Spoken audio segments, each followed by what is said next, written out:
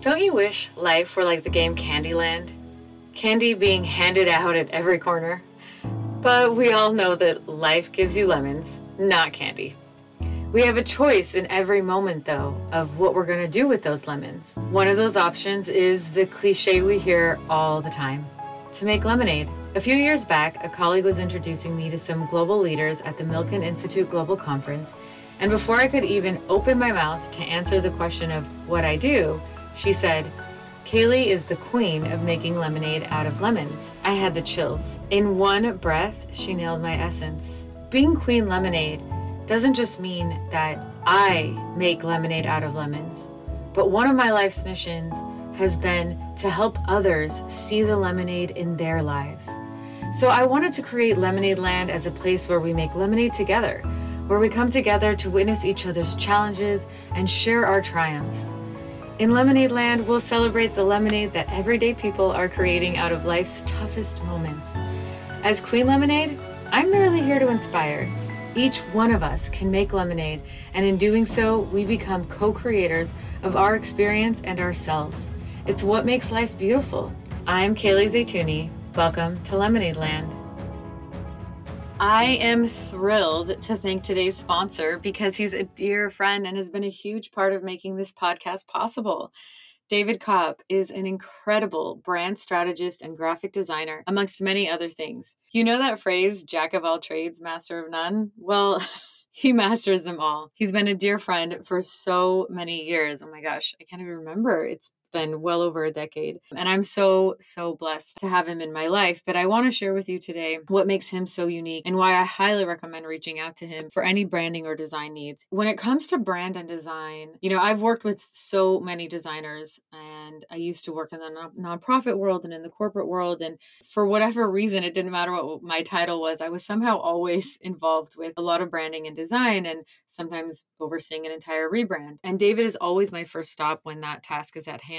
And what I find so incredible is that, especially when I'm working in a corporation, of course we have to get 3 pitches and compare. I'm always so amazed by how well David captures the essence of your brand and of you. I've certainly experienced that with myself. When he created my logo, I just remember this feeling of breathing into it. Yes, that's so that's me. He really, really nails that. He's just so good at nailing your essence and really getting in there and helping you choose a brand that does actually reflect everything that you want it to and what your ultimate vision is. So he is, oh my goodness, such a unique designer, and comes at it also with a really unique understanding of psychology. He's also really good at understanding how something is going to land for your audience. So I highly recommend him. I also want to say he's very reasonably priced, and he works for both large corporations, but definitely prefers to be working with startups. And he offers payment plans, which is really important these days. And if you mention my name, he will give you 10% off, which is awesome. That's me just giving you a little sweet lemonade for the day. He's super easy to find. All you got to do is Google him, type in D.K. Benjamin.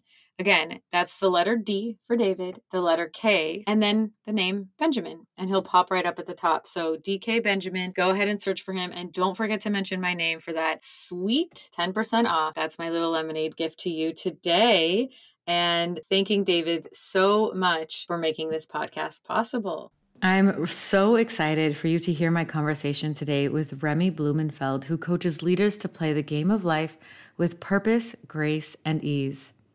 In his 30s, Remy was diagnosed with a life-threatening illness, which you'll hear about on the podcast, from which he recovered. And this experience brought him an awareness that the human lifespan of 83 years is only 1,000 months. It also prompted him to follow his calling as a coach and mentor. He specializes in sectors fueled by innovation and creativity, including arts and culture, media, television, film, fashion, and advertising. And his clients include directors of national arts organizations, worldwide ad agencies, and a wide range of entrepreneurs. His specialty is helping founders to build, grow, and sell in an uncertain and crowded market. Before becoming a coach, Remy launched his first TV production company out of his bedroom and sold it 8 years later to the world's largest production company. Over the years, Remy has become a leader in the field of television, including working with the London Business School on their program for entrepreneurs, creating, producing, and selling dozens of the world's most groundbreaking, successful reality TV shows. And Remy has twice been ranked one of the top 20 most influential gay people in the UK by The Independent on Sunday. Remy's been featured in the New York Times, the Sunday Times, the Financial Times, the Hollywood Reporter, and Forbes, for whom he now writes a bi-weekly column on leadership. You can imagine how honored I am to be speaking with him today. We've been wanting to have this conversation for a while, and up until now, we've been professional colleagues, and I'm so excited that we finally got the time to just sit down and talk on a more personal level. I'm so excited that all of you listening are going to get inspired by him today. Remy, it's so great to have you today. It is such an honor to get to have this conversation with you. And thank you so much for taking the time. I have heard bits and pieces about you. I've read a little bit about you, but I'm excited to get to know you one-on-one now. Same here. We've never got to actually talk to each other about each other. We've always been talking about topics such as nocebo or how to cope with coronavirus. So this feels like a luxury. And I feel like we're both the kind of people who can appreciate that luxury. I guess for me, I feel like I've worked hard to set my life up in a way where I can have the conversations I want to have. And I have a feeling you're similar. Well, yes, I think it's like you, I work as a coach. And what I'm sometimes reminded of is how exhausting that choice that we have over our own destiny can be.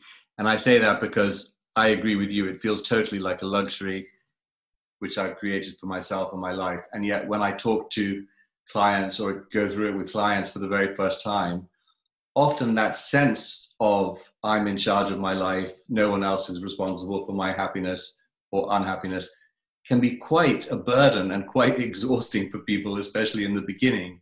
Yeah. So it's a privilege and also a responsibility. Yeah, it is. I love how you phrase that. It's absolutely a responsibility. So is that something that, as the Vitality Guru, is this something that you coach people through, that you advise them through that first phase of it's overwhelming? Well, yeah. So I think very often as human beings, we take for granted experiences we've had because we've absorbed them and it seems normal. So quite often with clients, I don't realize quite how much they're dealing with or what they're going through or what they're taking on. I need to check in with them and remind myself of it, because for me, having had a life-threatening illness in my 20s, a lot of things just seem very normal and easy, which to people who haven't had that confrontation ever feel very, very, very challenging. So, yeah. Yeah, and it's so, everything's relative. And it sounds like from what you're saying, after facing a life-threatening illness, after facing death, everything else can feel a lot simpler, a lot more manageable. But if someone else hasn't faced that, their day-to-day life is very stressful. And you're right, as a coach, it's so important that we take that into consideration, like the whole picture. Can we go back to that you just kind of dropped in there? Yes, well, it's useful to... Life-threatening illness in your 20s.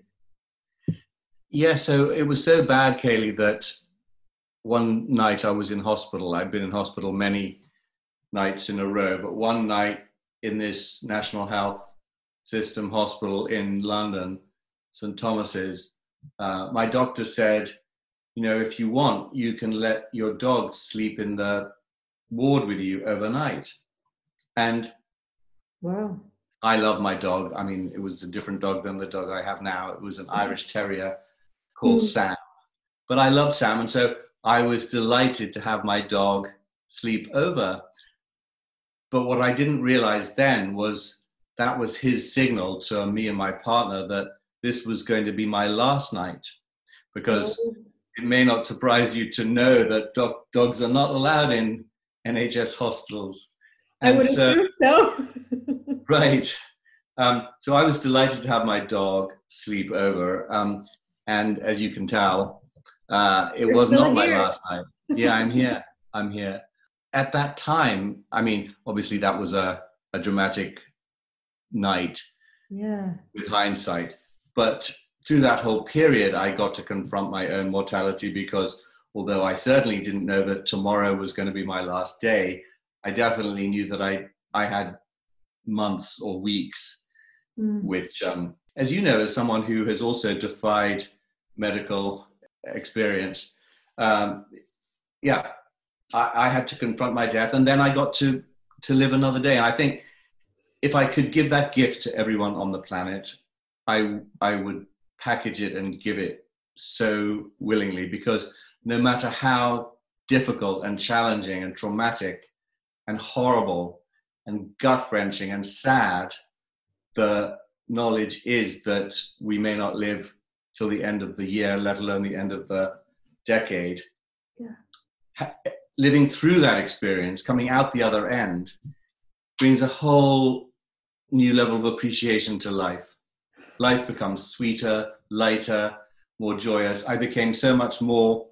I was always a sentient person. I always savored things. I always appreciated things, but I didn't know how much I wasn't savoring things until I had this experience. In other words, afterwards, I have savored things so much more and enjoyed life so much more and appreciated life so much more. And also, really, as you say, come to understand what is truly important, which again, on an intellectual level, I knew before. It wasn't as though I was someone who was kind of driven to materialism and chasing for idols before I had my terminal diagnosis. It's simply that afterwards, I became emotionally present to that reality. I became emotionally present to the thing that I'd understood intellectually before. And I became completely aware that the only thing that matters in life is not my achievement, not any money I might make, not anything that I've done or anything that I've acquired.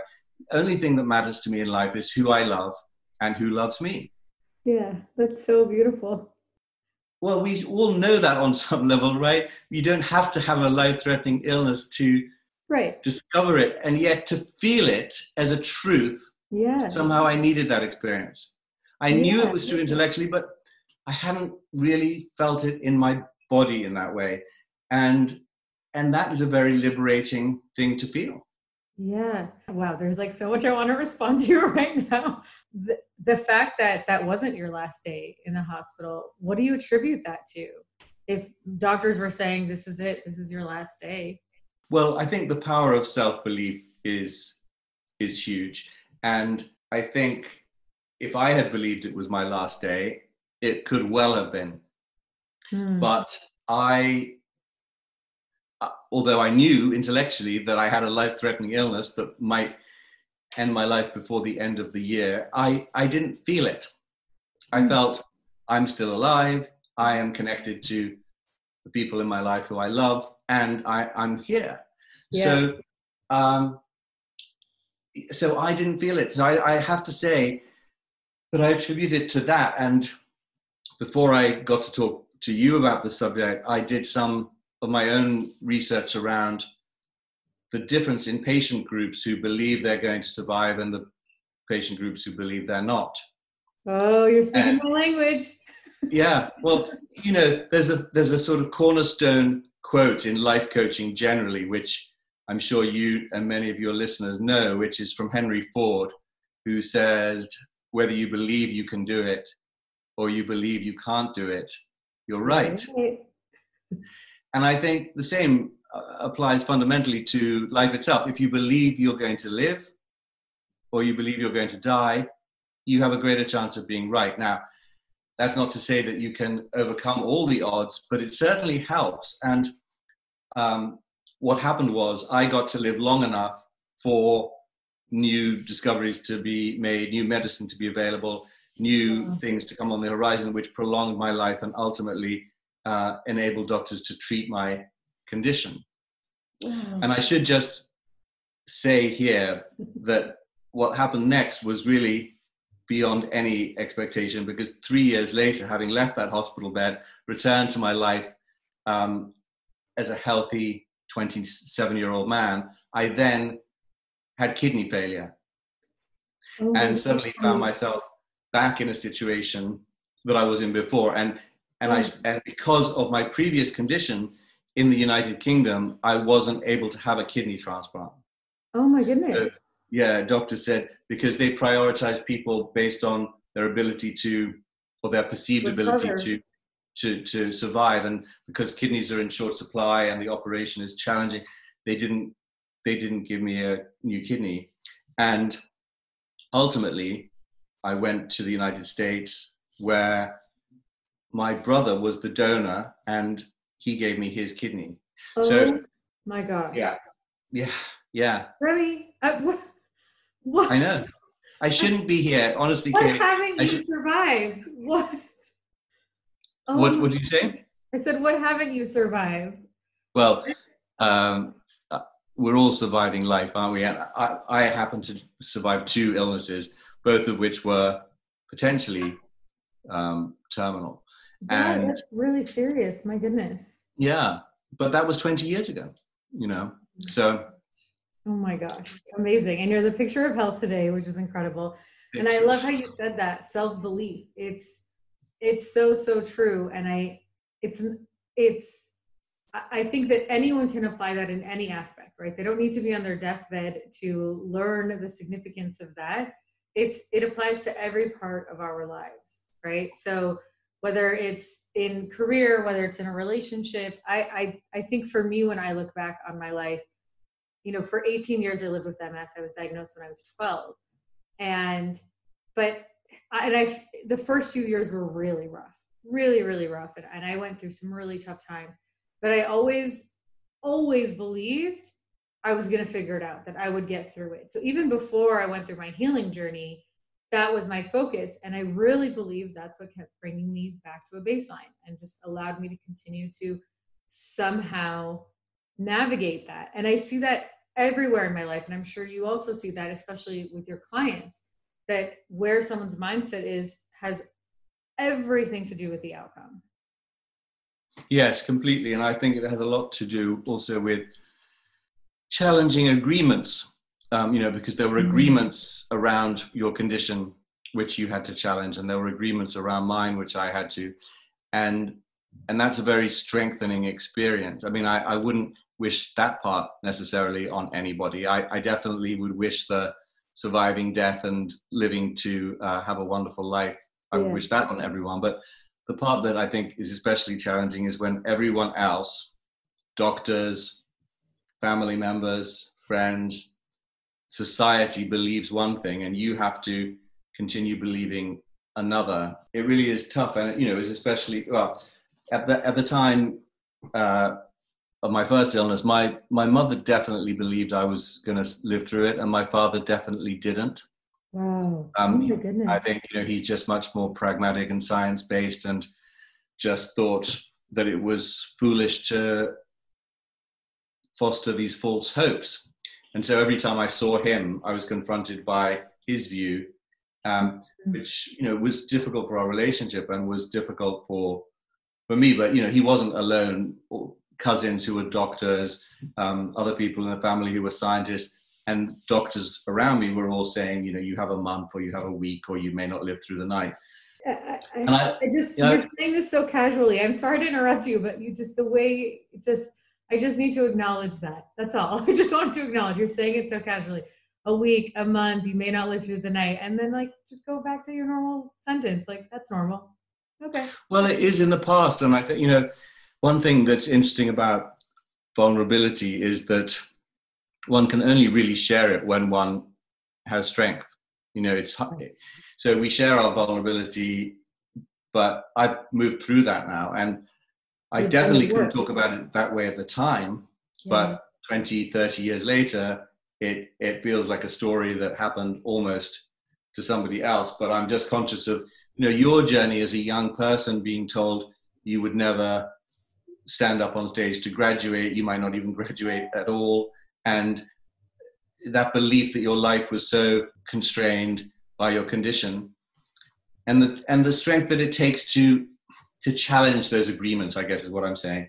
It always strikes me now, because obviously I have a different practice than yours. I don't specialize in helping people with either with grief, although I have trained as a grief counselor, or with coping with life-threatening illnesses, although I've had life-threatening illnesses.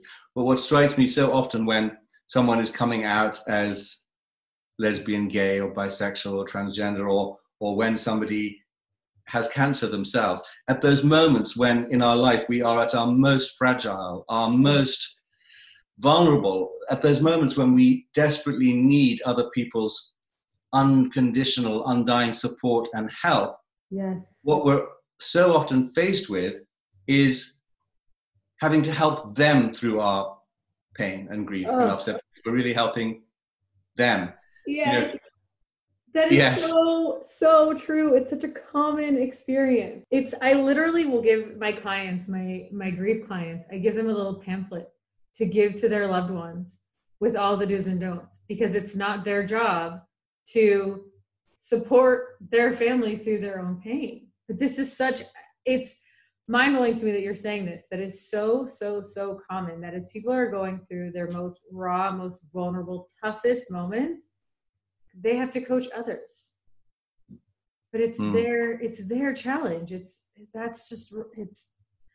Why is that? What is that about? I know it's as though the maker designed it that way, because there is not a challenging situation that exists in which this isn't true for someone, whether it's a child coming out to their parents as transgender, or whether it's a person suffering with cancer. In every instance, at those moments, we have to, in order to get through it for ourselves, we have to help the people around us.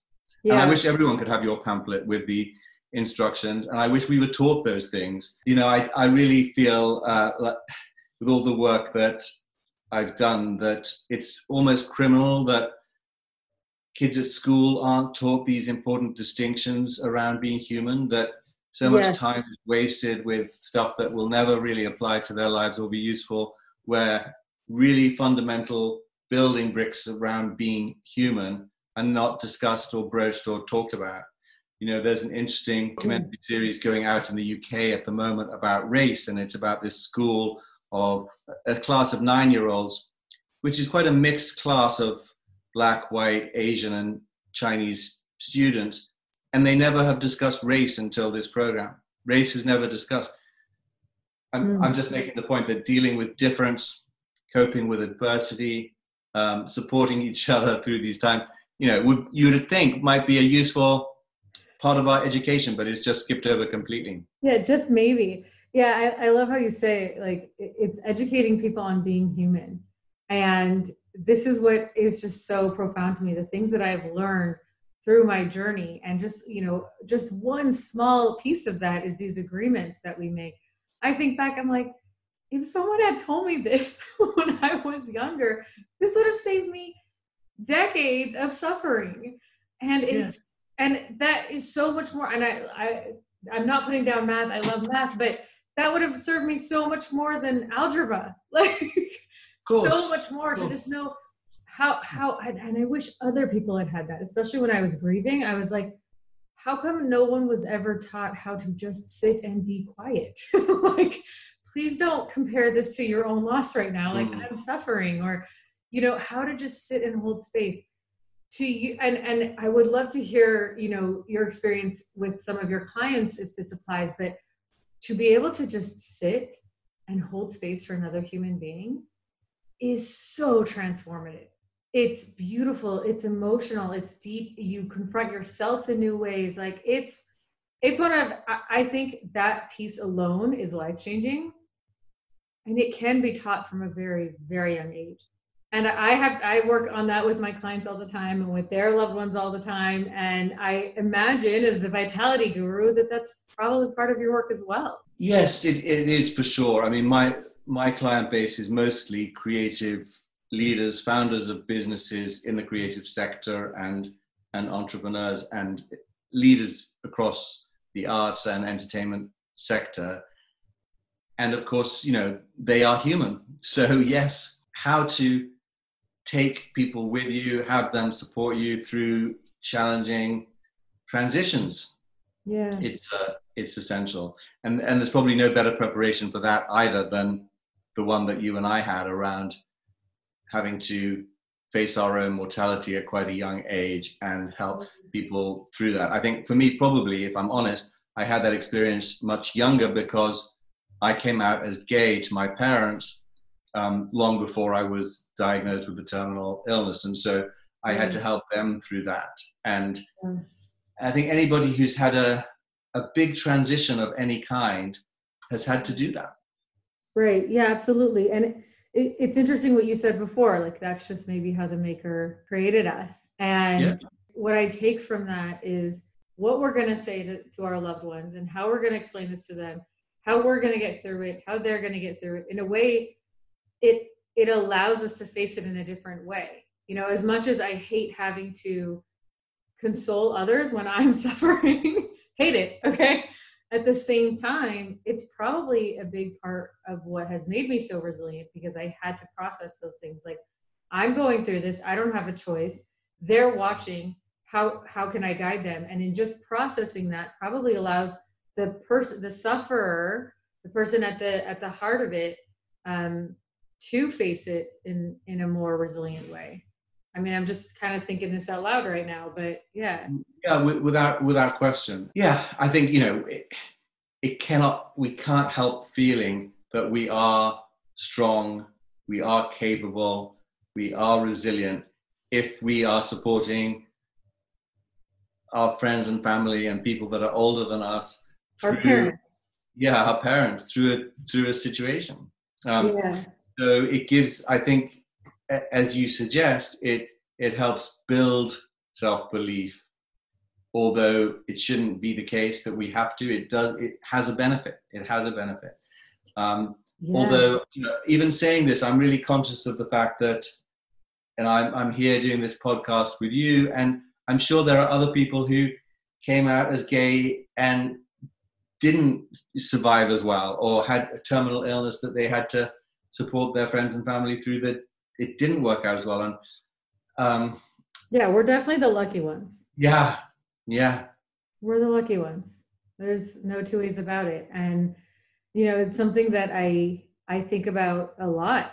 I frequently kind of reflect on, you know, what factors play into the different outcomes. And I was even listening to a talk by Dr. Joe Dispenza today, and he was saying, you know, it was sort of, there was a question about like nature versus nurture. And he was saying, even what our parents are experiencing prior to conception impacts our DNA.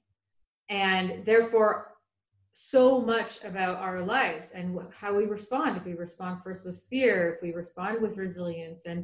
And so there's just so many factors at play. And I think it's so important to take that step back, like you just, you know, pointed out, like we're the lucky ones.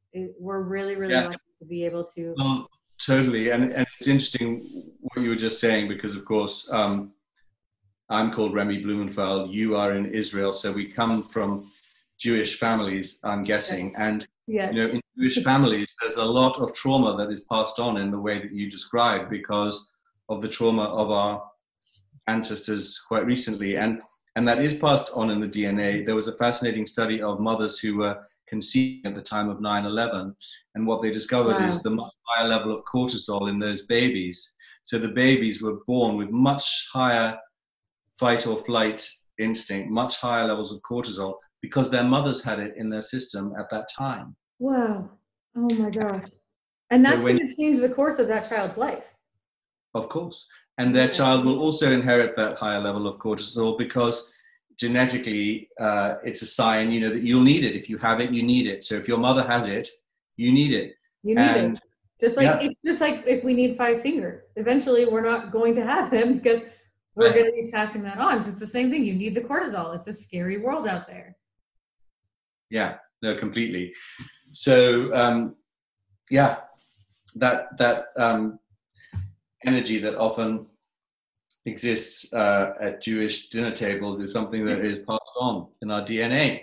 It's absolutely passed on. And something that I really firmly believe in is we have to do our work to do the healing. That's on us for the next generation. And so that can be healed, and in so many ways, right? On so many levels. So, it's interesting that you were very open about sort of your experience coming out to your parents, and especially your father's reaction to a life-threatening illness. And what's interesting is that you've clearly done your work around it. I can hear that, right? You've clearly done your work around it. But when we do, I believe we create healing for them as well. So it goes both directions, to the generations to come and before us. That when we do our work, and it's something that I try to be conscious of in my own life. And yeah, I wonder if you also see that, but I think we definitely see it in the Jews. Yeah. We say that lovingly to all of our brothers and sisters. Yeah. But, when I recently made a documentary for the BBC about my grandfather's life, and in the course of that, I interviewed my parents and other relatives, and I was so present to that extraordinary, the horror of that time in the beginning of the 20th century. My grandfather fought in the First World War. He fought on the German side. Then he was interred in camps in the Second World War, and the level to which they had to suffer, they were ostracized. It's really kind of shocking. And of course, that impacts our biology, that impacts our makeup, that impacts. So whether neuroses and stress are learned or whether they're inherited almost doesn't matter if they're passed on from generation to generation. And I had always assumed that those things were passed on through behavior. But like you, I was really interested to see that they're also passed on genetically. Yeah, and it's not an excuse. It's just an understanding. We understand that this is how it happens, and then we take responsibility for how we want to live our lives differently, right? Just like you said in the beginning. I want it is overwhelming to live to know that my happiness is totally my responsibility, 100%. But it's also a wonderful responsibility, and just like this healing is as well. That's what I believe. But I sense that you came from a loving family. I mean, perhaps all families think they're loving, but how would you describe your childhood and your parenting that you received? Yeah, very loving family, very loving family. I would say that I was unique. I kind of came into the world just managing on my own. And my parents openly talk about how weird it was. They were like, you didn't really need parenting. We didn't really have to tell you anything. It was weird if we had to discipline you. So that was sort of me. So my relationship with them was very different. And a lot of, as you said, there are agreements that we make. And a lot of my work has been acknowledging that, even if I didn't need to be disciplined, I still just want that comfort of mom and dad sometimes, So I'm so glad to have been able to, as an adult, kind of have these awarenesses so that I can go and get that in the relationship in the way that I need it from them now. But they're so loving. So I don't want to diminish that. I don't want it to sound like they're not loving. They're incredible, but they were like, oh, she's got this. She's got life figured out. She can handle this, right?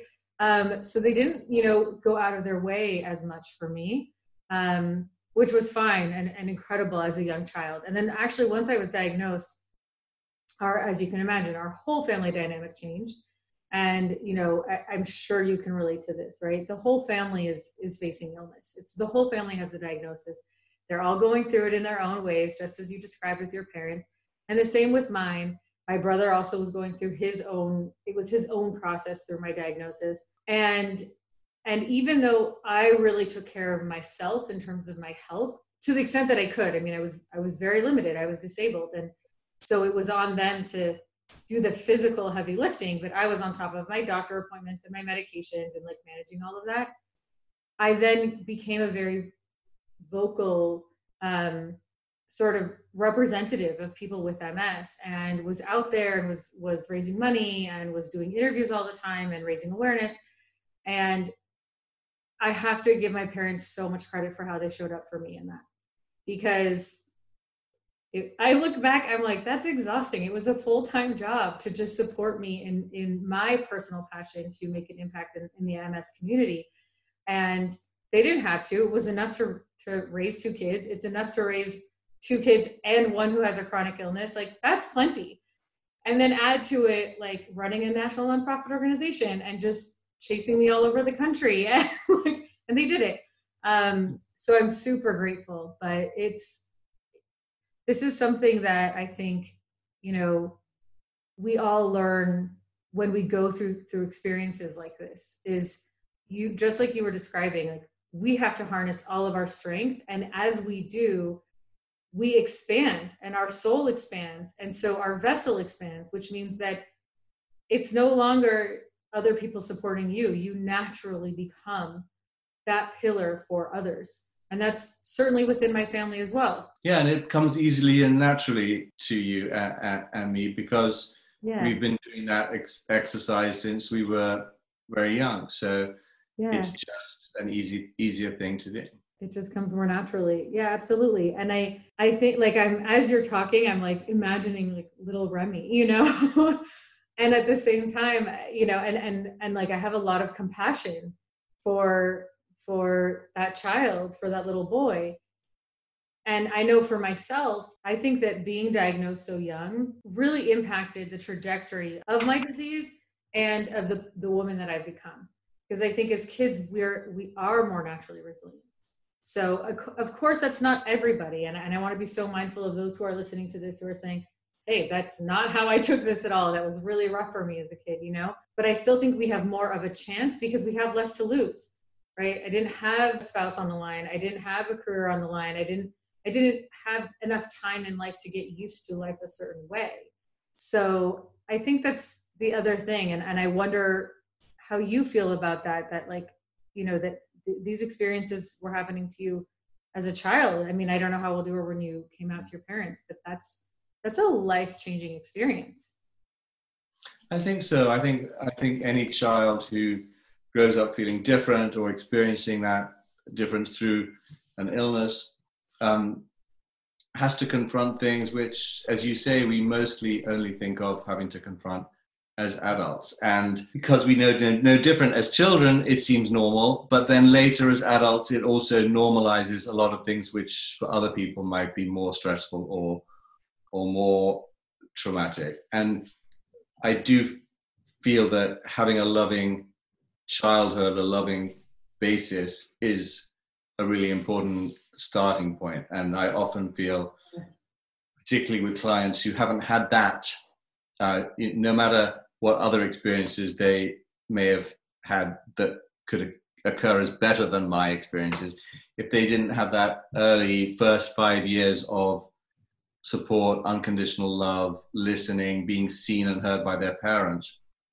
that often is much more destabilizing and challenging for them in later life than the things we might have suffered post age 5. Because I think the first 5 years are just so key to a child's development and to a person's development.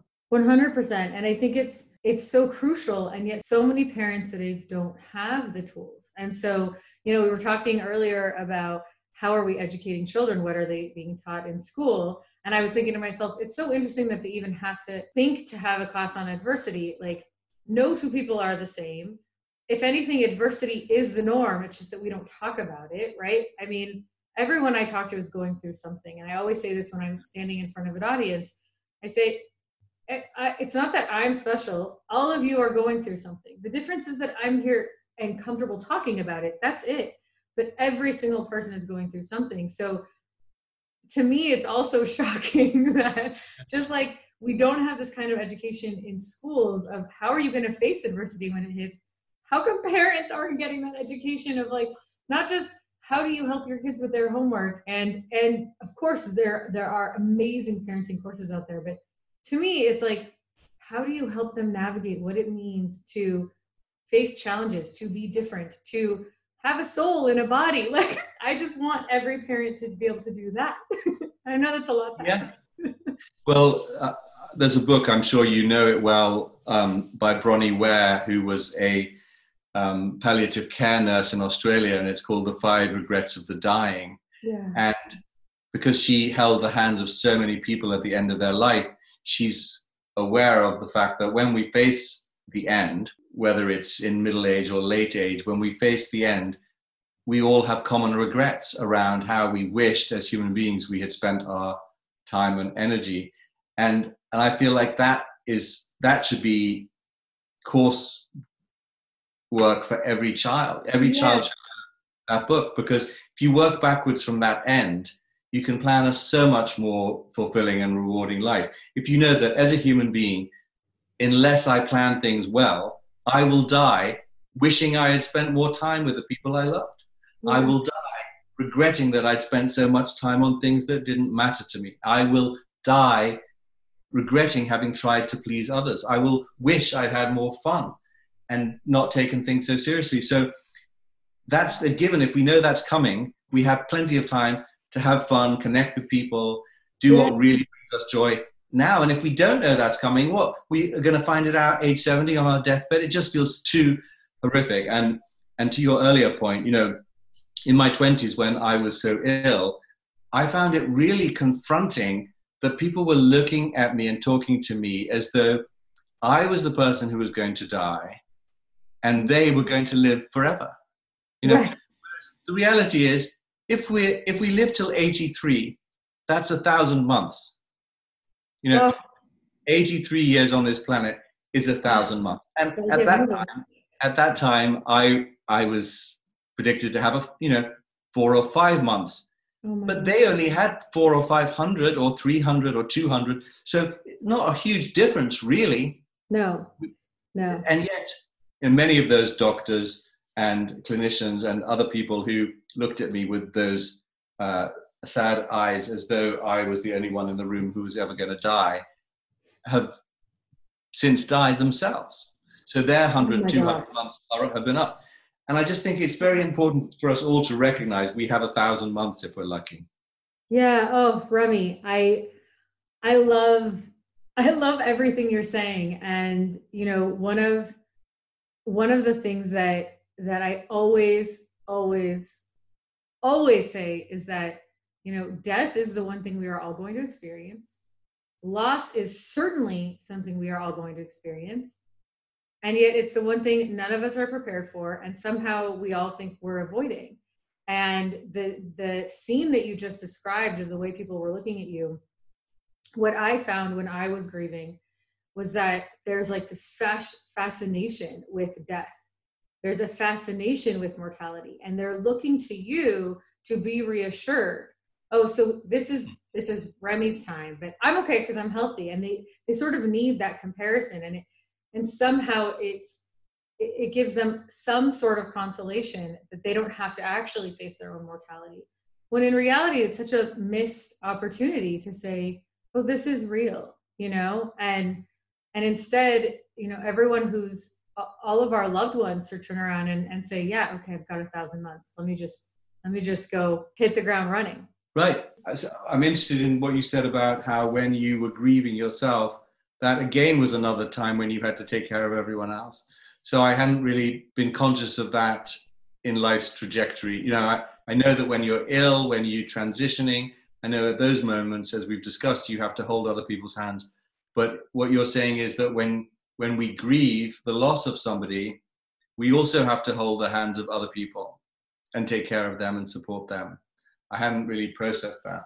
You know, I will say that I learned a lot while I was grieving, and before I went through my grief experience, I was definitely a people pleaser, and I already had so much compassion and empathy after a lifetime of illness that it was natural for me to, you know, want to find the right thing to say to others. And it's also just naturally me. I do see the bigger picture. And it did all make sense to me. I don't know if we've ever talked about this, but my fiance passed almost 4 years ago now. And so within minutes of getting the news, I did see the bigger picture. I did see the meaning in it. I did see the perfection in it. It didn't make it any less painful, but I did see all of that. And so I was able to actually, share comforting words with others. But I think the gift that I gave to myself during that process was to not do that, to hold back, and to realize that even if someone is saying something stupid right now and I could offer something and I could guide them in this moment, I have to just do what's good for me. And that was transformative, to just take that step back and to acknowledge not everyone's going to know how to deal with this. And that's okay. This isn't my job right now. My job is to just get through this for me. That was life altering. I mean, truly, truly life altering. And I'm so grateful for it because I've applied that now to my life today. And I think it's how I can know which clients to work with and which clients not to work with. It's how I know when to respond to the text message and when not. It's so fascinating in our world today. It's like, well, if you've got this little machine in your hand, you should always be on. And that taught me, no, it's okay. People can send messages and I cannot respond for days, weeks, months. And that's okay. And it was an amazing gift I gave to myself. Other people did need guidance through it. But while I was in the heart of it, I just said, you know what? This isn't my role. I have to take that step back. And much later was in a much healthier position to start to have that dialogue. And was there anyone who was supporting you through that grieving process in the way that you now support other people? Yeah, I was so blessed. So I was actually surrounded. I was in LA when I got the news. So I was really surrounded by my community. And so I had like different people who really guided me in different ways. I had one rabbi who was, basically on call, just answering all of my questions about the soul and the journey of the soul and how we're connected, the two of us. And that was profound to have that. And then a dear friend of mine was quite literally by my side within minutes of it happening. And he really coached me. I mean, really coached me, taught me how to cry, taught me how to rewire my brain, which I'm always passionate about in terms of healing from illness. But he taught me how to do that in terms of grief and just showed me step by step what I had to do in order to do the work, because our society says time heals, and that's just not true. So I'm so lucky that I had him, and I had each person kind of had their own role. And that was also a huge lesson for me that, you have to know what people's strengths are. You cannot expect, I'm trying to think of an example now, but the person who's like great at logistics doesn't also need to be the person to console you and hold you. Like that's it's just not the same. We each have different strengths. And so I was so blessed to have that package.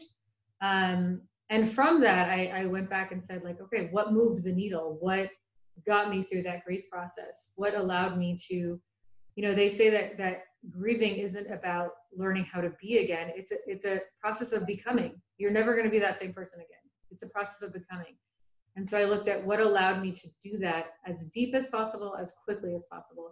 And so now that's what I do with others. So yeah, I was so blessed, so lucky. And if you could distill your learning into a few takeaway points for people who are grieving at whatever stage of grief they're at, who don't have access to your coaching, what is important for us to know? Okay. I like this. You've really turned the tables on me here. Well, I think, as I can't on the one hand say we're all here for 1,000 months and then not take this opportunity of figuring out how to deal with the loss of others from a grief counselor. So I so appreciate it.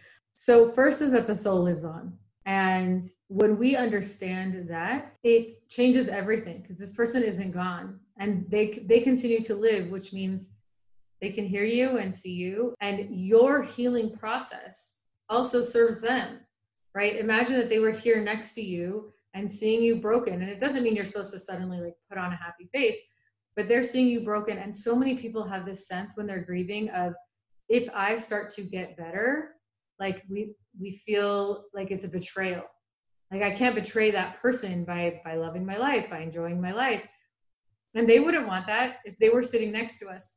They would never want that. So I think the first thing is the soul lives on. You have to know that. The second is time does not heal. Do not wait for that. We all know people like that who are still grieving years later because they've absorbed what society tells us. Time heals.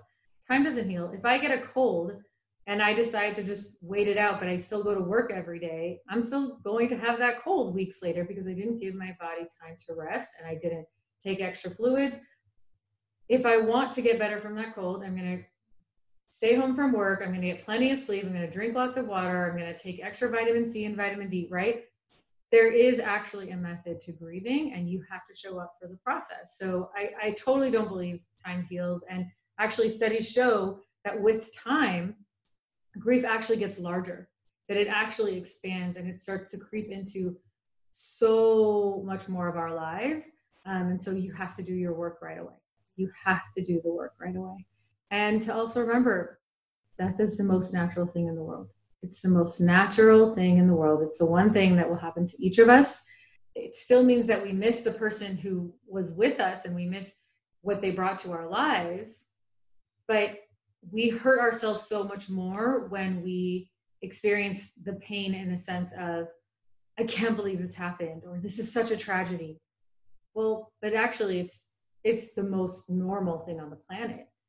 So we actually, I think, hurt ourselves a lot more when we go to that place. So, yeah. Yeah, really, really interesting. And, you know, a question that I always find is so revealing is to ask someone if they had to choose another word for love, what would that word be? And I've been so surprised by the range of answers the clients and friends give when I pose that to them. Because I guess for me, love is acceptance. For some people, love is the opposite. Love is control. I had a Saudi client who said, love for me is control, being controlled and controlling the life of someone else. And it was just because that's how it had been taught to her and how she'd experienced it growing up. I've had, you know, love is honor. I've had love is achieving someone else's goals. You know, it's so Wow. we say a word like love and we hear all these meanings. But I guess what I'm really curious to know from you is, what would another word for grief be? Oh, wow. I did not see that coming. I was about to say, like, oh, he's going to ask me about love. The first thing that comes up is shedding. Shedding. It's like shedding a skin. Well, I didn't want to preempt your answer, but a friend of mine whose son was murdered was sharing with me that for her, the transformation of her experience of grief occurred when she understood that her feelings were love, that her feelings that she was experiencing were her love of her son, who was not there. And once she understood that it started with sadness and loss, but was all about love, it actually, her grief was her continued love. 100%. And so she didn't ever want to give that up. And I found that a beautiful and interesting thought to contemplate. It's absolutely true. It's absolutely true. The one thing I will say, just from my experience as a grief coach, there's so much complex grief where there wasn't really love, but they're grieving. They're grieving maybe a lack of love that someone was always looking for in that relationship. So I think if I look at grief the way I grieve today, like once I'm on the other side of the intense pain, yeah, it's absolutely love. You know, it's absolutely love. It's that song comes on and you giggle, but there's a tinge of pain, but I'm joyous and I'm thinking of like all the best memories with him. But the reason that pain is still there is that's the grief, that's the love, right? So I agree in that sense. I just know I've seen so many people grieve in such complicated ways where it has nothing to do with love. It's unfinished business. Well, that's an interesting point. So maybe if to universalize it, on the understanding that if there was deep love and connection that was fulfilled in the relationship, then grief is love. But if there wasn't, maybe grief is the continuation of that feeling you had for the person. And what I always try to guide my clients on is to deepen that, right? Continue that feeling you had for the person, and continue the relationship. And it's in a different way. They're not sitting next to you, but the way you related to them and the feelings that you had for them and what they meant to you, it doesn't disappear. That all still continues. So yeah, I think that's beautiful. That's so beautiful. Although what's interesting in what you just said about how, for some people where they didn't receive the love they wished to have or the attention or whatever it might be, grief is not necessarily a continuation of love. What that made me also think is that for some people, the judgment that they feel is valid. Like, whereas to you or I, we might think our loved one would like to see us be happy, would like to see us be joyous, would like to see us recover.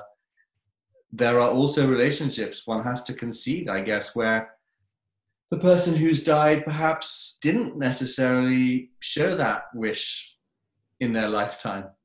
That selflessness, that sense of, I hope you are happier than I am.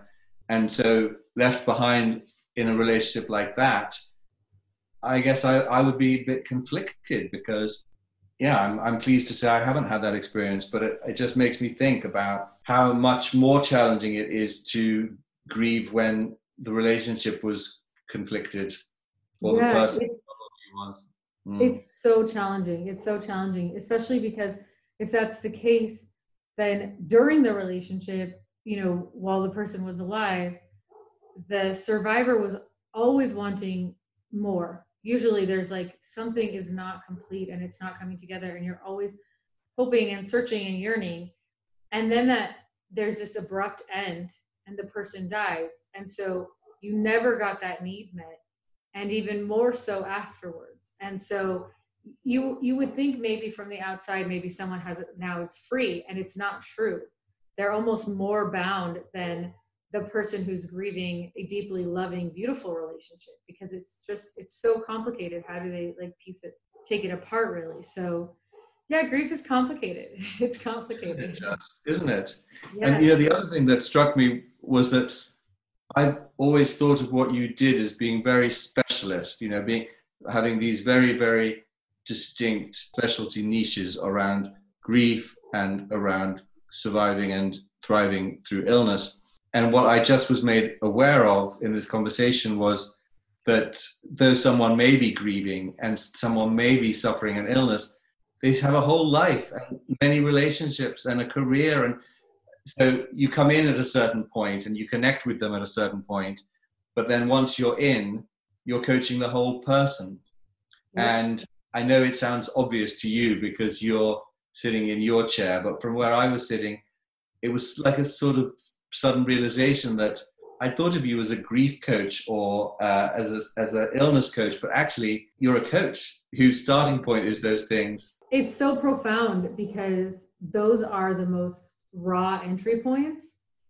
And as a result, someone's entire life changes. And it is really interesting because we're not there to just help you feel whole again after the loss, but their lifestyle changes, their perspective changes. So you're there really as part of their whole life and how to navigate those things. So yeah, it's true. Yeah. But coming in at that raw point, that was interestingly expressed, and I'm sure how it occurs. We got onto this topic of grief, and thankfully you are here today. And so I would love to hear from you, especially for our listeners, because we want them to hear how someone rises above such challenging moments and experiences. And, you facing being on your deathbed is not the only thing you were facing in your 20s, right? You went through some other things, and you have lived so much in the months you've had since, right? To go back to this concept of 1,000 months. And I'm curious about, maybe it's just that you went, okay, I've now been given a second lease on life. I don't know, but you've lived all out, full out. And I'm curious, what pushed you to do that? What pushed you to actually take it from the intellect into your being? Well, you make it sound like I accomplished something amazing, and it really wasn't. You have, Remy. Well, it didn't feel like that to me. Of course, it's amazing to have survived, and I am so grateful for that. But that in itself created a momentum. If you imagine, I don't know, imagine a buoy that's floating on the water, representing a life, and then you pull that buoy to the bottom of the ocean, and then I was told I was going to live. The buoy is then released, and it has its own momentum. It moves up towards the surface of the water. And you don't say, how did it do that? My goodness, that's amazing. It's simply that having confronted one's death, life is so much easier. And that was really the point that we started on, that I feel like all of us should have the opportunity to really confront our mortality, acknowledge that we're only going to be here for 1,000 months, deal with the end at the beginning so that we can live. Because I feel so many human beings are so terrified of the unspoken thing that no one discusses, the death that we all face, that their fear of it stops them taking risks, stops them reveling, stops them having joy, stops them really connecting, because they're so afraid of losing their life, losing other people, facing the end. And, just to hear you normalize it by saying, death is the most normal thing. It's not a tragedy. It's not a catastrophe. It's actually an inevitability. And the only thing that we can be responsible for is how we live. Yeah. I have dogs. I love dogs. And Sam, my Irish Terrier, was not my first and not my last. And a few months ago, our dog Tom, who was a King Charles Spaniel, died. And of course, I was really grieving, but I was also really worried about our other dog, Molly, who had always slept with him and was his best friend and companion. But I was seeing it from a human perspective, because Molly, the vet explained to us, if you let Tom go to sleep in your garden and then Molly comes out and sees that he's dead, she won't grieve him. If he goes away and doesn't come back, she will pine, she will grieve, because she won't know what happened and she will miss him. She'll be devastated. But if she sees him dead, she will be at peace. And I found this quite hard to absorb. And yet that is exactly what happened. The vet came, gave Tom his fatal injection. Tom went to sleep in my arms. We let Molly out. She came to see Tom.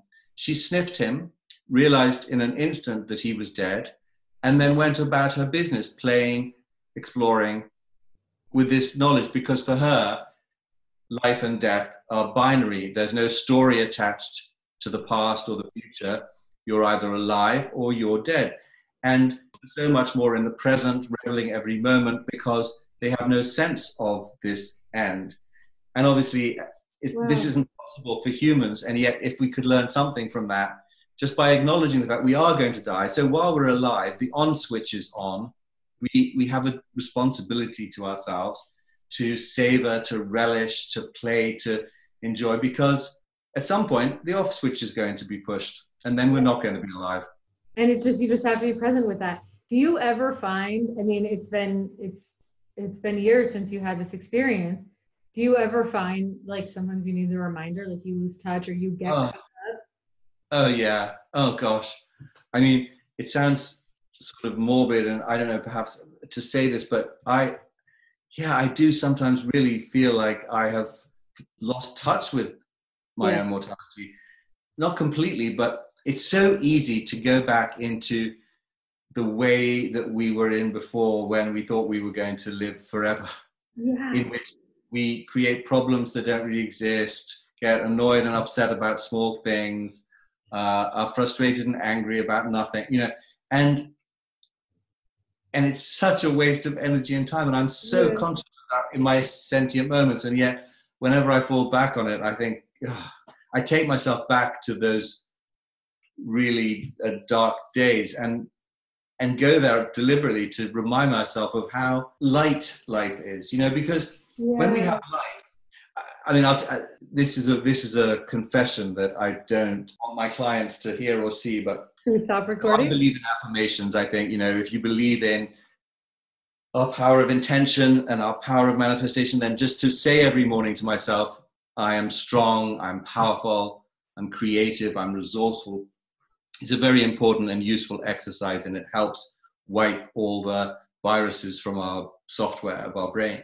So I absolutely recommend clients do this. But I realized the other day that in my affirmations, in my own affirmations, I don't say I'm alive. I don't say I am alive. It's like I take that for granted. So the moment you take your life for granted, you need to reboot, because taking life for granted is not the route to happiness and joy and lightness.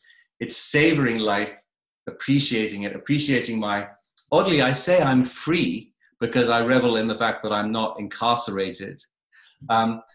But I didn't until I caught myself start saying I'm alive, and just reminding myself every day that I'm alive has had in itself a transformative effect. So I recommend, if you do affirmations, incorporate I'm alive, I'm healthy, I'm here.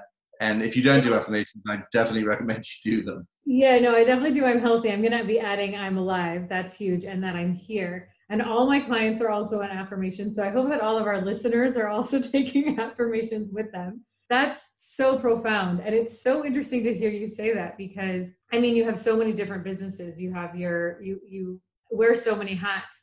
But when I think of you as a coach and as the Vitality Guru, and how you coach leaders, it's interesting, because sometimes I guess my impression is you're reminded of it more because you're sharing the practice. But I guess I can really relate to that. And sometimes I actually have to remind myself of actually what it felt the day that my diagnosis was changed is a big one for me. If I find that I'm starting to lose touch with like just being grateful for my health, I have to go back to that day and the shock of it. Sometimes I have to take myself back to the days of being sick, of not being able to see or walk, and remind myself, and certainly have to reconnect with the first few days after David died, because it just brings my appreciation and my gratitude into like such focus. So yeah, that's interesting. I mean, I really appreciate you sharing that and your confession to your clients who might hear this. I don't say I'm alive, but I do now. So yeah, so we correct it. Yeah, because we're human, and that's the other thing. I always try to be transparent with my clients. I'm like, yeah, I'm human. That's what we do. Yeah. And even you didn't until now say you're alive, which you manifestly are. So I'm right here. Yes. No, I had it wouldn't have even occurred to me. So I'm going to be adding that. Thank you. Well, it's just been such a joy talking to you and getting a chance to have this kind of conversation with someone who has lived through as much as you have and radiates joy in the way that you do, despite or possibly because of all your experiences. Yeah, definitely. It's such a pleasure to talk to you. I'm so glad that we finally did this. I so appreciate how authentic you are in all of it, and how, as you said, vulnerable. I think that's so transformative for people to hear that, and we need to hear it today. And I'm excited. I'm excited for our listeners to get to hear your story. And I feel like there's probably so much more we could talk about. So maybe at some point we'll do a round two. Until next time, for sure. I would love that. Amazing. And good luck and enjoy the rest of the evening. Thank you. Thank you so much, Remy. I cannot wait to get this aired and have you hear it. Thank you. Take care. Have a great night. Hey, thanks for listening. For links to anything related to today's show, or to stay up to date on all the happenings in Lemonade Land, follow me on social media in the show notes, or visit my website, KayleeZ.com. That's KALEYZ as in zebra.com. Have a sweet and refreshing day.